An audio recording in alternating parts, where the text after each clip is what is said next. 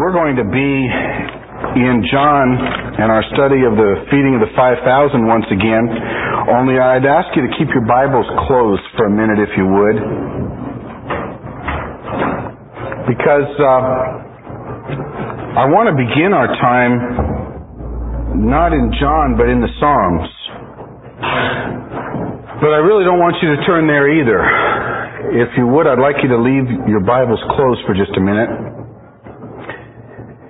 In my reading and preparation, this psalm literally leaped off the page, and I believe that in a nutshell, this captures the essence of the issue when we're looking at the feeding of the 5,000. And so what I'd ask you to do is just sort of put your mind in neutral.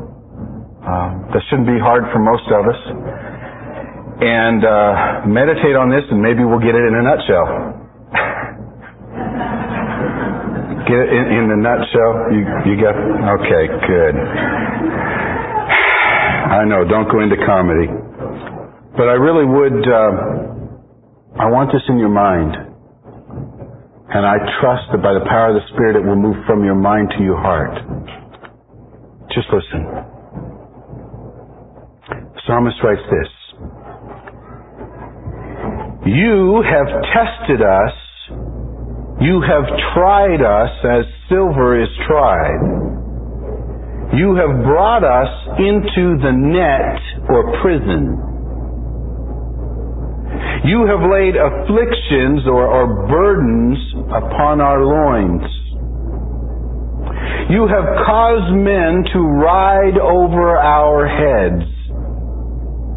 We have gone through fire and through water. Now, beloved, if you have lived at all in this life, I don't have a doubt in my mind that you have experienced what the psalmist is writing about. Let's go through it again and just let it sink in. You have tried us as silver is tried.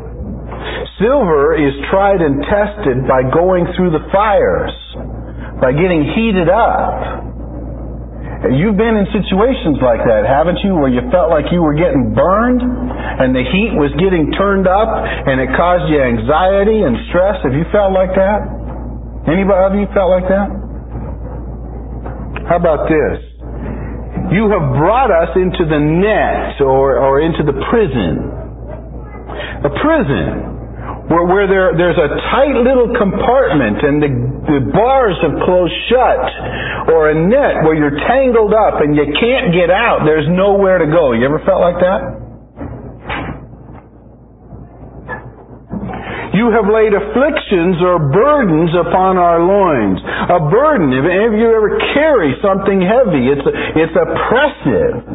It weighs you down. You ever felt like that? There just seems to be no escape. I love the graphicness of the psalmist. Listen to this. You have caused men to ride over our heads. What happens when your head gets run over? I mean, in this context, it'd be horses or chariots. I don't think it would really matter to the one being run over. It'd be about the same. But what happens when you get your head run over? You get cut, you get bruised and bloodied. I gotta believe that kind of pain that he's talking about hurts so bad, you'd beg for it to go away. And if it wouldn't go away, you'd probably find yourself begging to die in order to find some escape. We've gone through fire burns, and through water. Now, I don't think you people here in the South get the idea of going through water. This is Northeast talking. When you dive into water that's so cold, it shocks you and takes your breath away. And the strength just saps out of your body. Have you ever had that happen? You dive into a ice-cold river or something like that, or the ice breaks under you? That's the idea.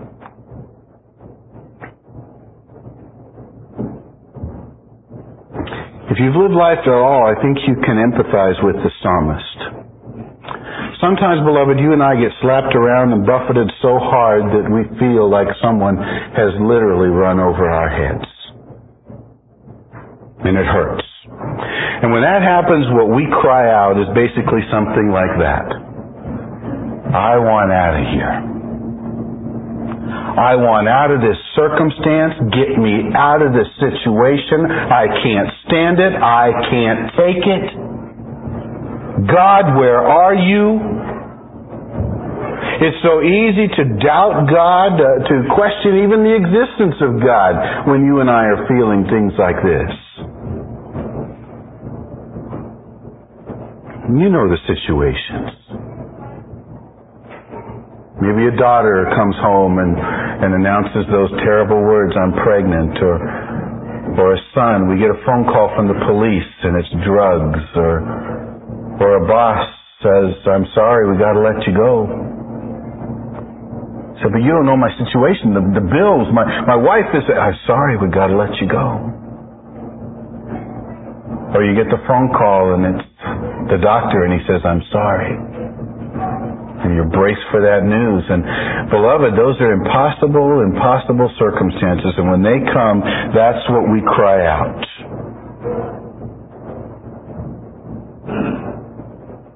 But beloved, there's a question I want you to focus in on. And that's, who's the you in this psalm? You have tested us. You have trapped me in this net. You have put this burden upon me. You have put me through the fire and through the water. You have let people run over my head, and I don't like it. And who is the you? Well, the psalmist begins this section with, For thou, O God. Those are hard words, beloved. Those are hard words. We would much rather, when an impossible circumstance, when a trying circumstance comes our way, we would much rather blame people. You did this to me, Robert. It's easy. Or we'd much rather blame Satan. You did this to me, Satan. But you and I have got to enter into the very honest words of the psalmist. You, O God, have done this.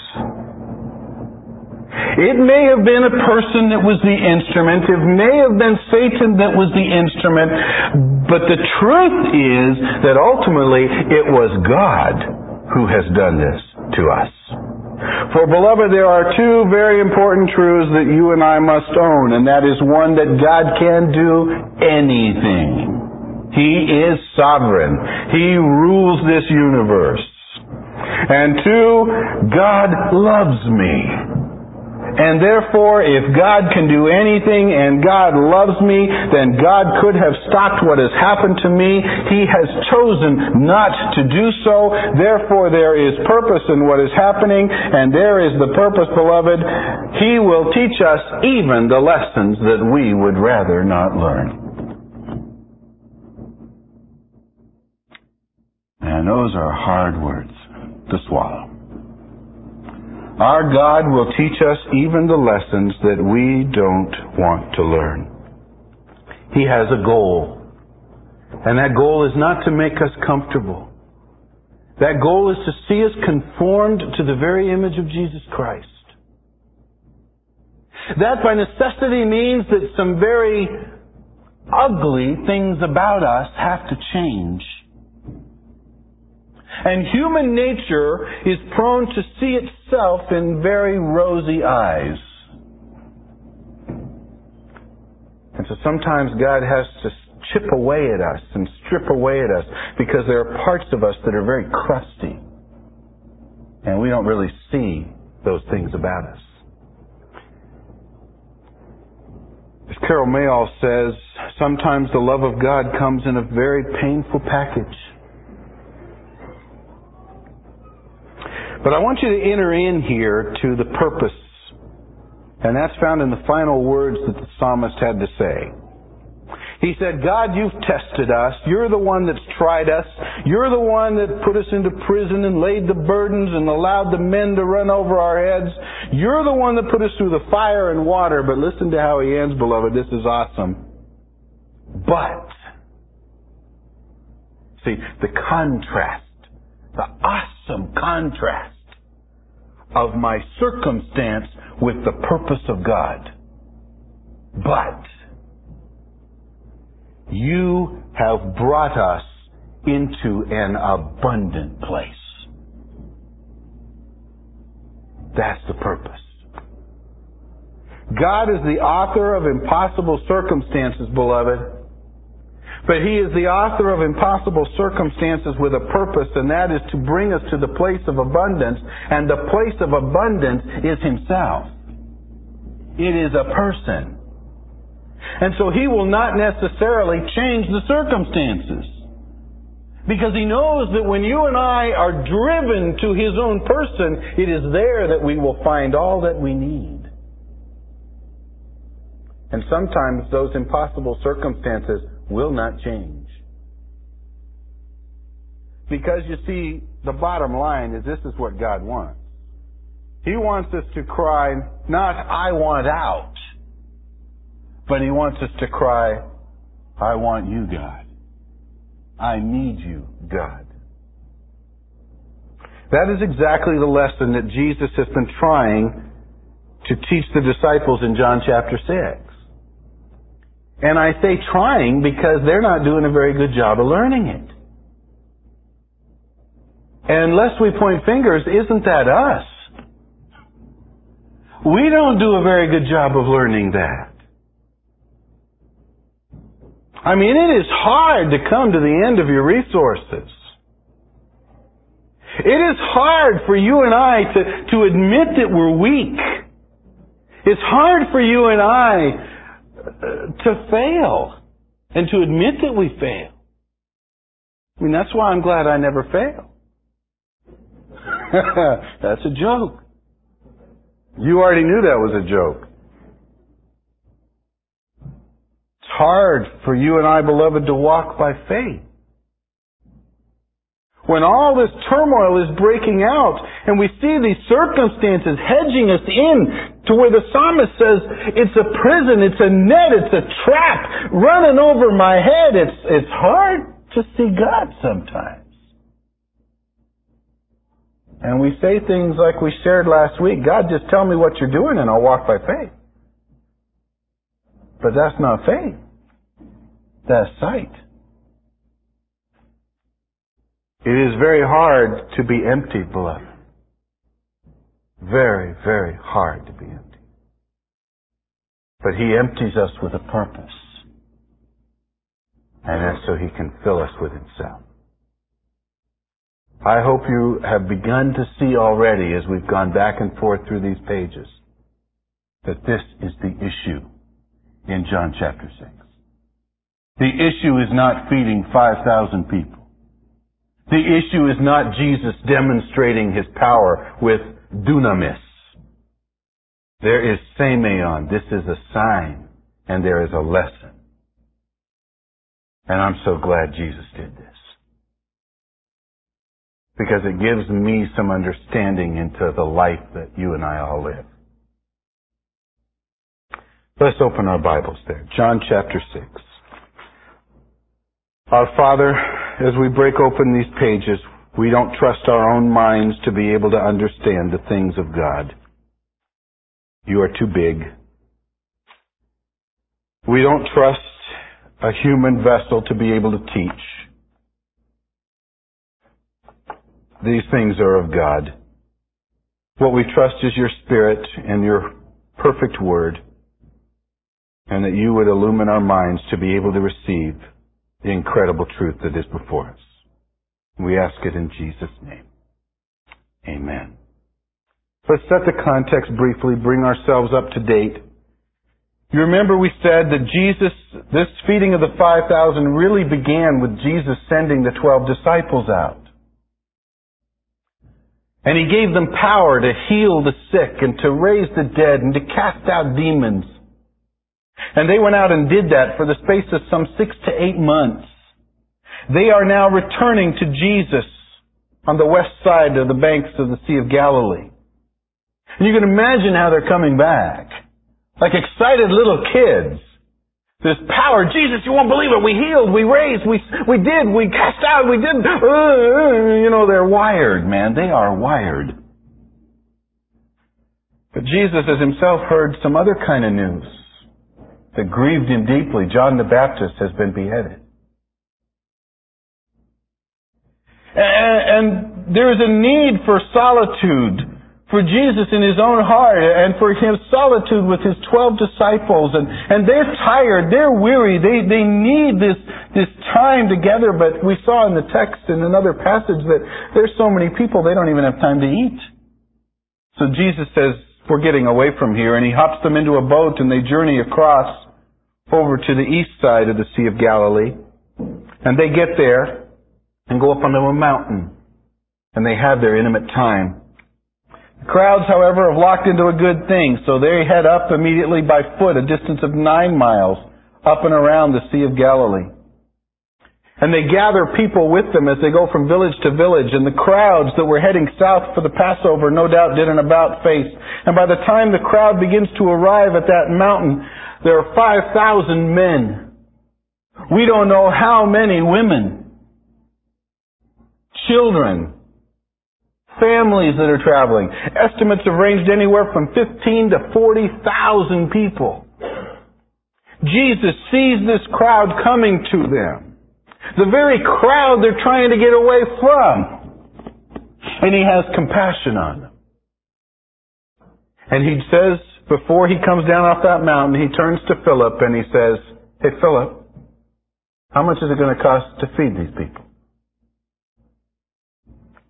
And then He leaves Philip there to fester and goes down and spends all day healing the sick and teaching them of the kingdom.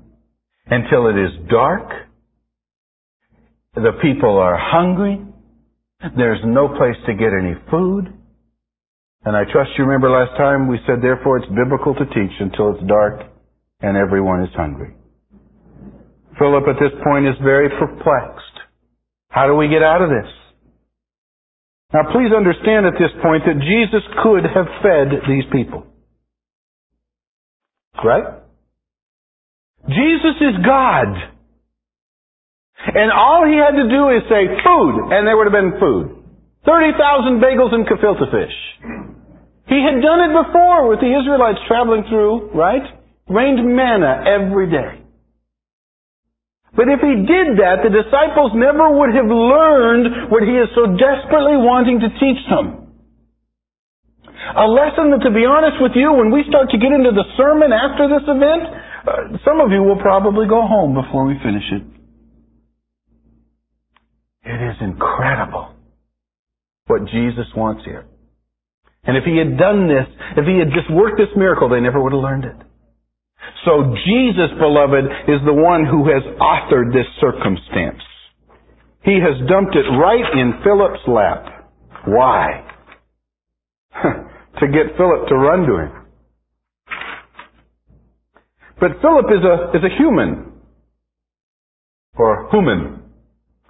When we taught our kids phonics, they used to call it a human. So Philip, being true to his human nature, looks to his own resources. We said that men look 3 ways. They look inward to their own resources. I will accomplish this. We grit our teeth. Or we look outward to our friends and others' resources. There's somebody out there with more money, with a stronger will and more strength, and we'll look to them and lean on them. But if these 2 resources fail, there is a third way that men look, and that is earthward. And what we meant by that was let's just find a way of escape. Diversion. Let's just pretend it didn't happen. Now, beloved, which one of these ways of coping did Philip try to use? Well, we saw from his answer to Jesus, 200 denarii is not enough even to give them a snack. And the implication behind that, of course, was, we don't have the money. So where obviously was Philip looking? He was looking inward to his own resources. He said, we can't do it. This was an impossible circumstance. Now that's where we left off last time.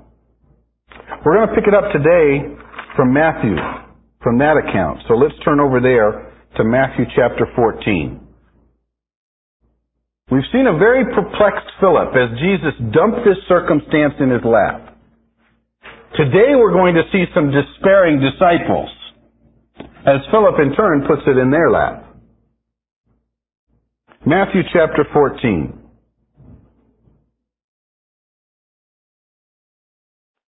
Jesus went forth, and you remember we said last time that's the proper translation.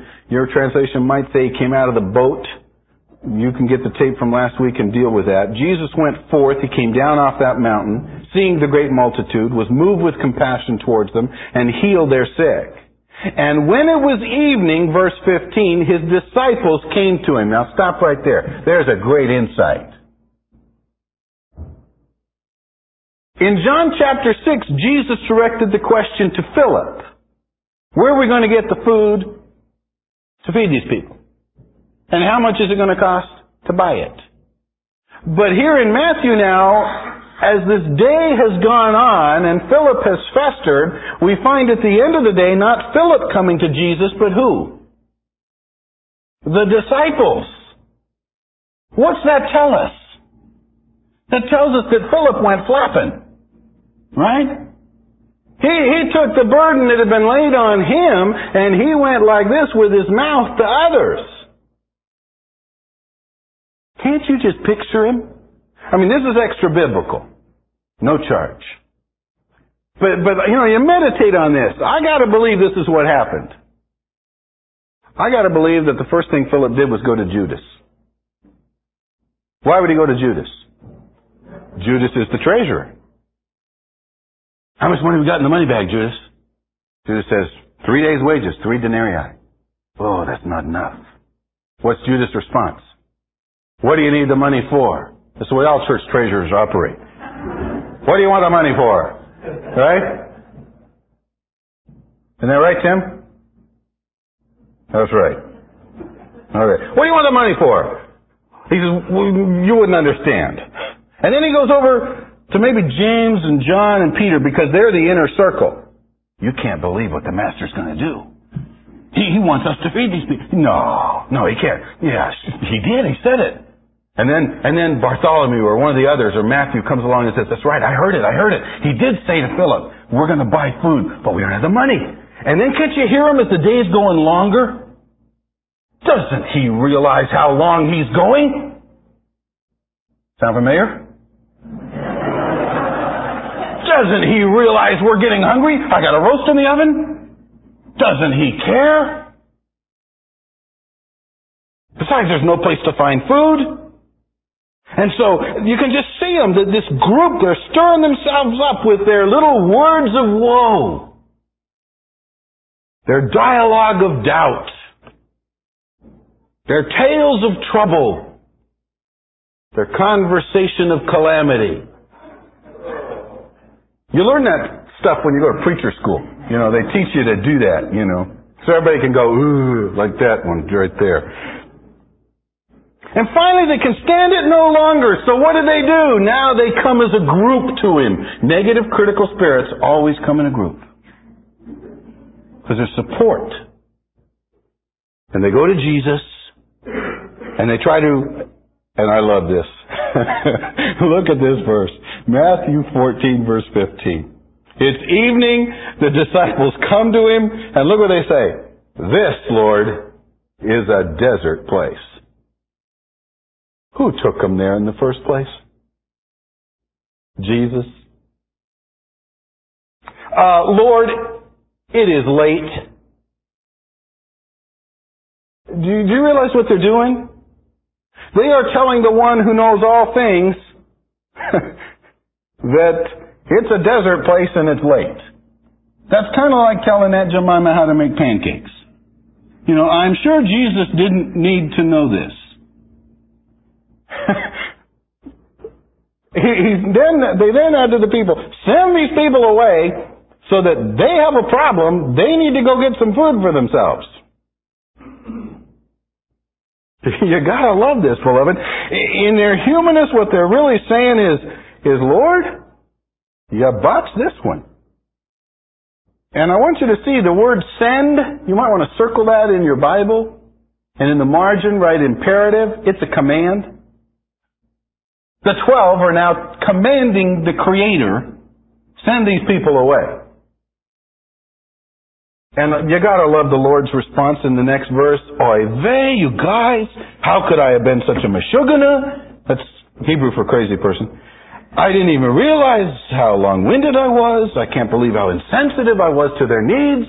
Thank you for reminding me. Send them away. Right? No. Beloved, who was the one who had compassion on these people up on that mountain when he saw them coming? It was Jesus. Who's the one who initiated this whole idea of food? Jesus. You know, we're dealing with 12 people, 12 humans, and the God-man. What had they gone to this desert place for in the first place? To get solitude from the very people that are now coming. What does humanity do when people block their goals?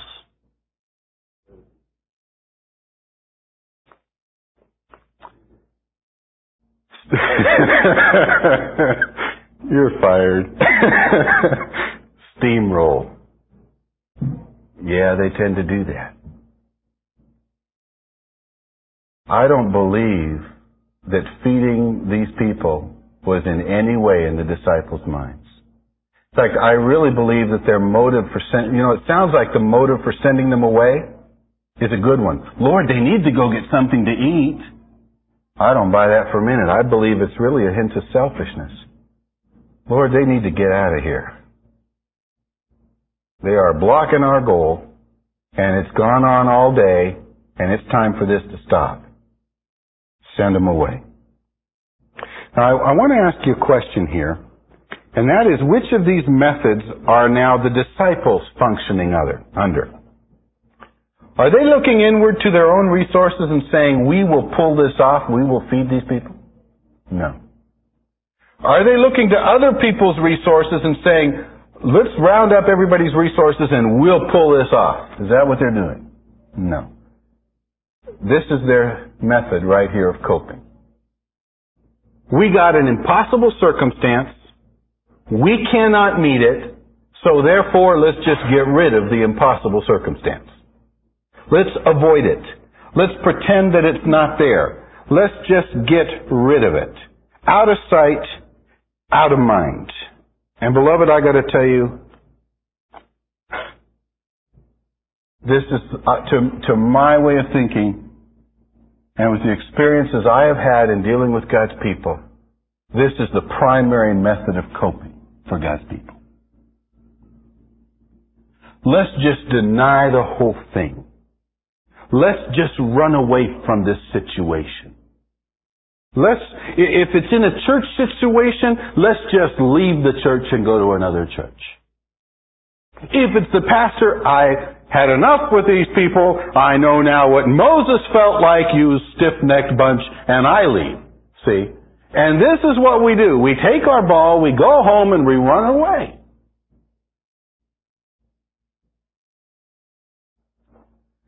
If it's a job, we go find another job. If it's a family, we move out of the family and move far, far away. And let's just pretend the whole thing didn't happen. Some people do this internally. They will just pretend that the impossible circumstance never began. You ask them about it. Oh, I don't have a problem with that. I don't know what you're talking about. Some people will stuff it so deep they don't even remember it. You have to sort of pry it out of them.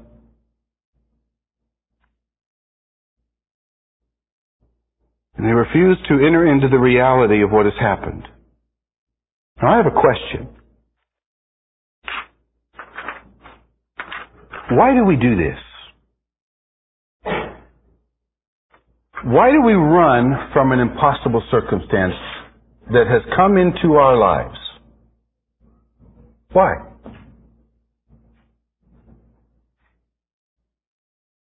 Isn't it because that the very fact that it's impossible hurts?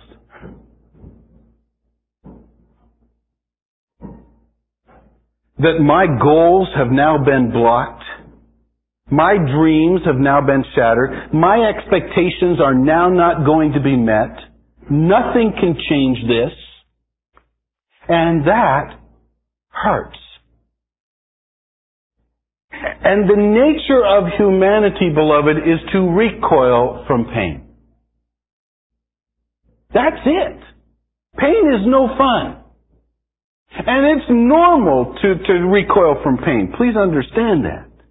I mean, if I took you home to my house and turned up the burner until it was red hot and took your hand and put it on the burner and you said, "Isn't this lovely?"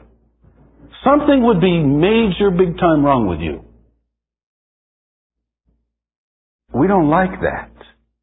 We don't like pain, and that's normal to recoil. But we've got to enter into that circumstance of life with the truth of what we know, dear people. That my God is sovereign. My God can do anything. So He could have stopped this impossible circumstance. He has therefore chosen to allow it. Why would He do that? Because He loves me. And there are some lessons that I will never learn apart from an impossible circumstance.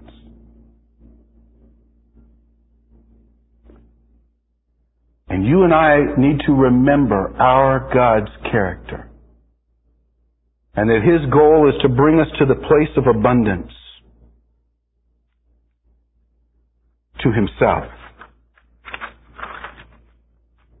And when you and I then try to run away from these circumstances, what we're doing is short-circuiting God's purpose. And we will run and we will run and we will run and we will deny and avoid, and we will never learn this lesson that God is trying to teach us. And what you and I need to do, beloved, is embrace it. We need to let it accomplish what it was intended to accomplish in us in the first place. We need to receive it with thanksgiving. And say, "Father, this hurts right now. I don't understand why this is happening, but I know who you are, and I know your love for me. I know who I am. I'm your child, so therefore there is purpose in this. I don't see it yet, but I'm going to trust you. And I'm going to stay right where I am. I'm not running away."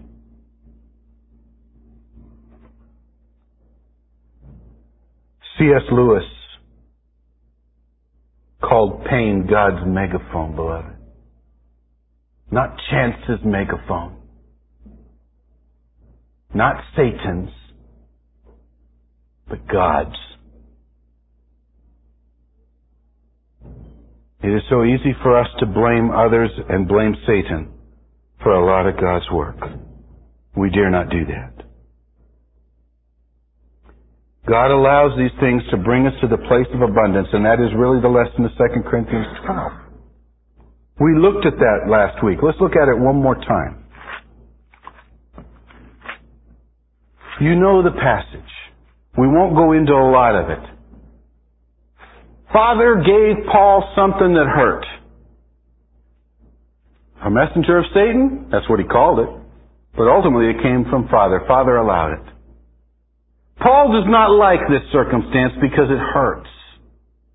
When it hurts, what do? You look to your own resources. He didn't have it this time. He looked to other resources, no doubt, and had the church pray and all that, and nothing works there. So what do? Father, take it away. Get rid of this thing. And Father's wonderful message to Paul was, "Son, I can't do that." This is the best thing for you, my child. I know this one hurts, Paul, but when you receive this one, it's going to keep you weak. And when you're kept weak, you're going to be kept dependent upon me. And when you're dependent upon me, you're going to know me in a way you never could have known me before. You're going to know my grace like you could never know it before. And what's Paul's response? I want you to read his response. Because to the unbelieving world, this response is bizarre. This response of Paul is neurotic. People could look at it, if they don't know God, they'd say this is masochistic. This is absurd. Look at it. Gloriously absurd is Paul. Verse 9, my grace is sufficient. My strength, God says, will be made perfect in your weakness, Paul.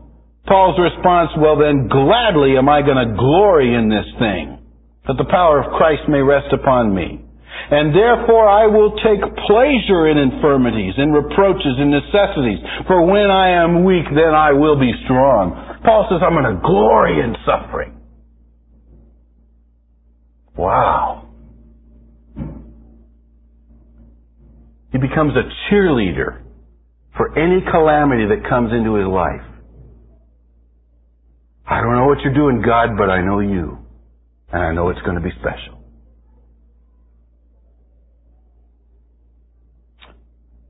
Probably the most famous modern example of this is a lady named Joni Eareckson Tada. Joni was a member of our church back in California. And I've heard from her own lips when she was asked the question, what if you could do it all over again? What if you could go back in time and you dive into that water and the neck never breaks? And from her own lips, no way. If I could change it, I wouldn't. I would go through it again. I'd let my neck break. Because I know God in a way I never could have known Him without what I've been through. Many of you know the ministry of Patsy Clairmont. You've heard her on the radio, or you've read her books or listened to her tapes. Patsy was in our home several years ago. Wonderful lady. I had the opportunity, and I put the same question to her. Everybody says Patsy Clairmont is such a special lady. Patsy Clairmont, what makes Patsy such a special lady? First words out of her mouth. The tears. The tough times. And I wouldn't have it any other way. Beloved, that's what God has done, and I won't say it's done. That's what God is doing in my life. He has brought me over the years some circumstances that are utterly impossible. To be honest with you, things that I cannot change. Though there has been no small amount of trying. And I've tried to change some of those things. I've enlisted others' aid to try and change some of those things. In the foolishness of my youth, I tried to run away from a lot of those things. I tried to run away from God, run to alcohol, run to drugs, run to relationships, and use these very same coping mechanisms.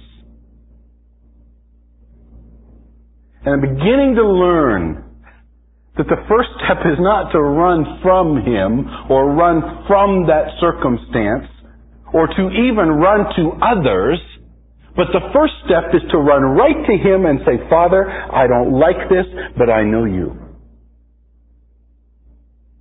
Now, as I am learning to do that, I'll be honest with you, my glorious Father, our glorious Father, has worked some neat things.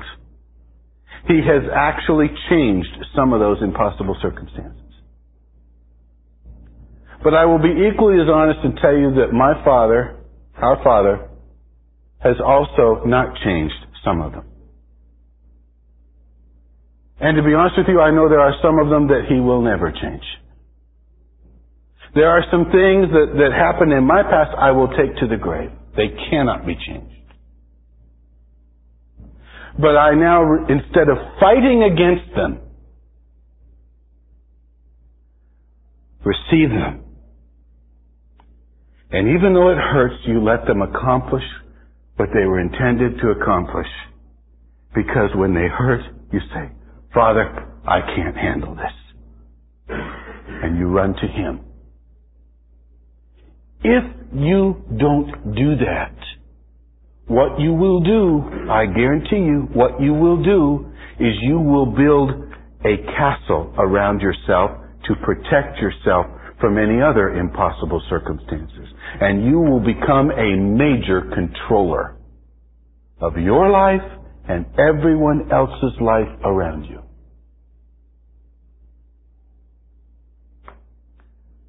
But as one who has done that, I will share with you, beloved, that that castle is effective. It works. It keeps people out. But do you know what that castle also is? It is a prison. And you imprison yourself. And this beautiful, beautiful creation of God that Jesus wants to make you cannot get out of that prison.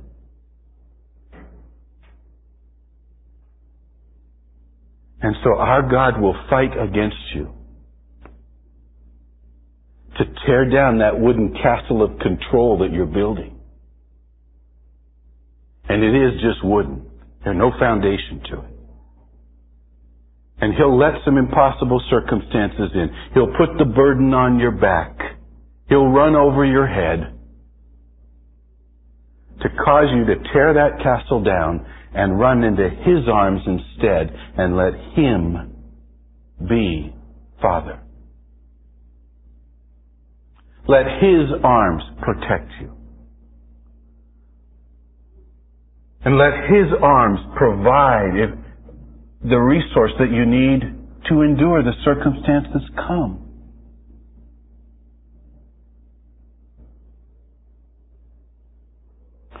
I think the words of the psalmist can only sum it up. Hear my cry, O God. Listen to my prayer. From the ends of the earth I call to you. I call as my heart is growing faint. Lead me to the rock that is higher than I am. Lead me to the rock that is higher than my hubby.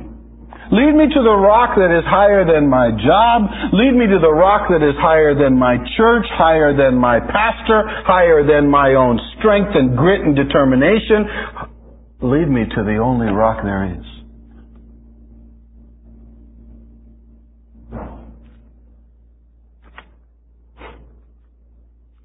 The bottom line, beloved, is really very simple.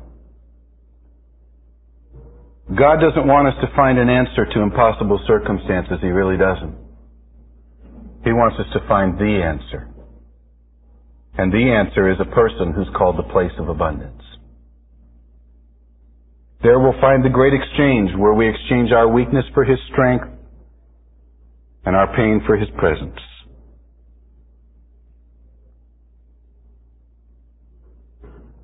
Let's go back to Matthew 14 and we're going to see it happen. At least begin to happen.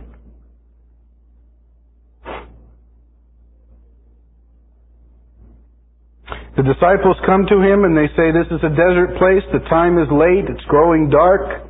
Send those people away, let's just get rid of this impossible circumstance. But Jesus says unto them, they need not depart. You hear that? Sorry guys, you're going to keep this one. And now, you've got to love this. You give them to eat. Did you hear that? You who have no money. You who have no ATM machine. You who have no grocery store to go to, even if you had the money. You feed them. You're going to keep this one. I'm not going to let you get away from this one. Why is Jesus doing that? To get them to look to Him. You see, obviously, there is a resource that they have not looked to yet. It's been with them all along. Right? You know what this is like? This is kind of like Dorothy in The Wizard of Oz. Remember the story of The Wizard of Oz? You've all seen that? When Dorothy's in the tornado lifts the house up, the house goes over to this fairy tale land, the house falls down and the wicked witch kills her. The good witch Glenda shows up and takes off the ruby slippers off the witch and puts them onto Dorothy. Dorothy says, "How do I get home?" And the good witch Glenda says, "Follow the yellow brick road to trouble." And she follows that yellow brick road looking for Oz, and along the way she gets all kinds of trouble. Life-threatening trouble. Comes to the end of the movie, and the good witch Glenda says in that annoying little voice, "You have the answer all the time. It was always with you. All you gotta do is click your slippers and you're home." How dare she call herself good? You realize that? How dare she call herself good? Let that poor girl go through all that trouble when she had the answer all along. I mean, do you realize that? All the good witch had to do was say, put the heels on the kid, say, click your heels, you're home, shortest movie of all time.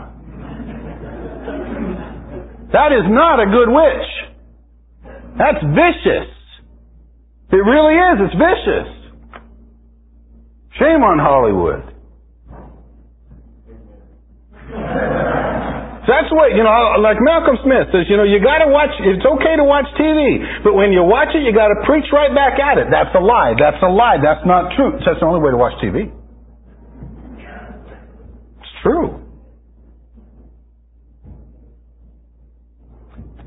You see, Jesus, you notice I said kind of like the Wizard of Oz? Well, the slippers were always there. Jesus is always there. There's one difference. He tells them he's the answer. All along. What's the problem? They don't look. So he's got to give them a circumstance to force them to look. And that's what's going on. Okay, let's look what's happened. It's very simply this. They have the resources, they're not looking to the resources. The resources is him. He's the abundant place. Over the last 2 weeks, what have we seen? We saw, first of all, Philip looked inward, said, we don't have the money. Strike one. Today we've seen strike two. Second way to handle this and cope, let's just get rid of the circumstance. Strike two. What do you suppose we're going to see next week? Strike three. That's right. As they look to other people's resources. Look right at Matthew, see the next verse.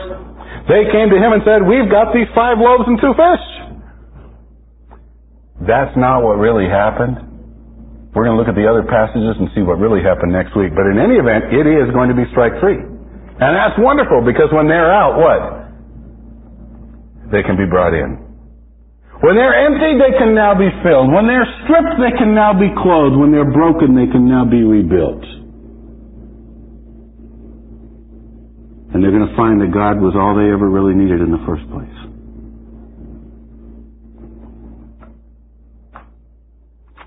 I want to leave you with one bit of application, and it's this. For this I have Jesus. For this I have Jesus. I pray you would memorize it. I pray you would meditate on it. I pray you would ask the Holy Spirit, Holy Spirit, please make this real in my life. I know many of you, and I know what you're going through. I know how some of you struggle with your pasts. And those pasts sometimes are very hard to deal with. They won't go away. Some of you are struggling with your job. Some of you struggle with a spouse. Some of you struggle with a child. Some of you struggle with a boss at work, an authority figure. You have got to own, beloved, that what you are going through is no accident. Our God could have stopped it. Our Daddy God stepped aside and let it happen. Because He loves you. And He wants you to run into His arms. And when you do that, He may remove the impossible circumstance. He may not. But if He does not, you will find Him true to His Word. He will be all you need. And your first step to your healing in whatever you're going through is to receive. Not to fight against what's going on, but receive it. And say, for this I have Jesus. And when you do that, Jesus is going to say, thank you. Thank you for allowing me to be to you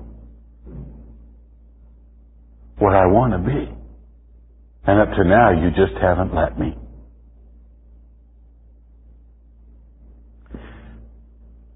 I had a humdinger of an illustration right now that I read in a book that I was going to share with you. But real life is better. Isn't that true? Especially the real lives of people we know. Paul and Kim Bird. Many of you know them. Young couple just out of college. We just had the privilege of marrying them about 4 or 5 months ago. Paul's a professional baseball player. Last year he was in the AAA. They went to camp hoping to get to the majors this year. That's their dream. That's their goal. Their goal got blocked. They got sent down. But not to AAA. They got actually sent down to AA. They not only didn't make it up, they actually went down. What's humanity's first response to something like that? God, what are you doing? I mean, we've committed our lives to you. Not seeing much on your part. You botched this one, Lord. Right? One of the things that they shared with me last year was their struggle with professional sports. See, behind all the glamour is a lot of garbage. When they travel from town to town, there's pornography, there is illicit sex, drugs, alcohol, tremendous pressure to perform, tremendous loneliness. And last year on his AAA team, Paul was the only Christian. And he caught a ton of persecution. And a lot of pressure. But God proved faithful to him. Well, this year in AA, I got a letter this week from Kim. And she says, we were a little upset at first, but man, what God has done. There are Christians on this team. And Christian wives. And not just Christians and Christian wives, but some Christian brothers and sisters that were struggling. And a lot of what we learned while we were here at Quail Ridge, we have been able to use to minister to these struggling saints. And it is so exciting. Can you send us more tapes? Can you send us more of some of the counseling resources? We've got people coming to us, and now we realize what God was doing. He was magnifying our ministry. And now being AA, you don't fly anymore to your games, you ride a bus. And when you ride a bus, it's 9, 10, 12, 13 hours. And some of the unbelievers are coming to sit next to Paul on the bus and say, tell me about this faith you have. And Kim says, wow. Who would have thought? That's our Father. Our Father. Thank you for teaching us lessons that we really don't even want to learn sometimes. Thank you for blocking our goals that hurt sometimes. Thank you for saying no.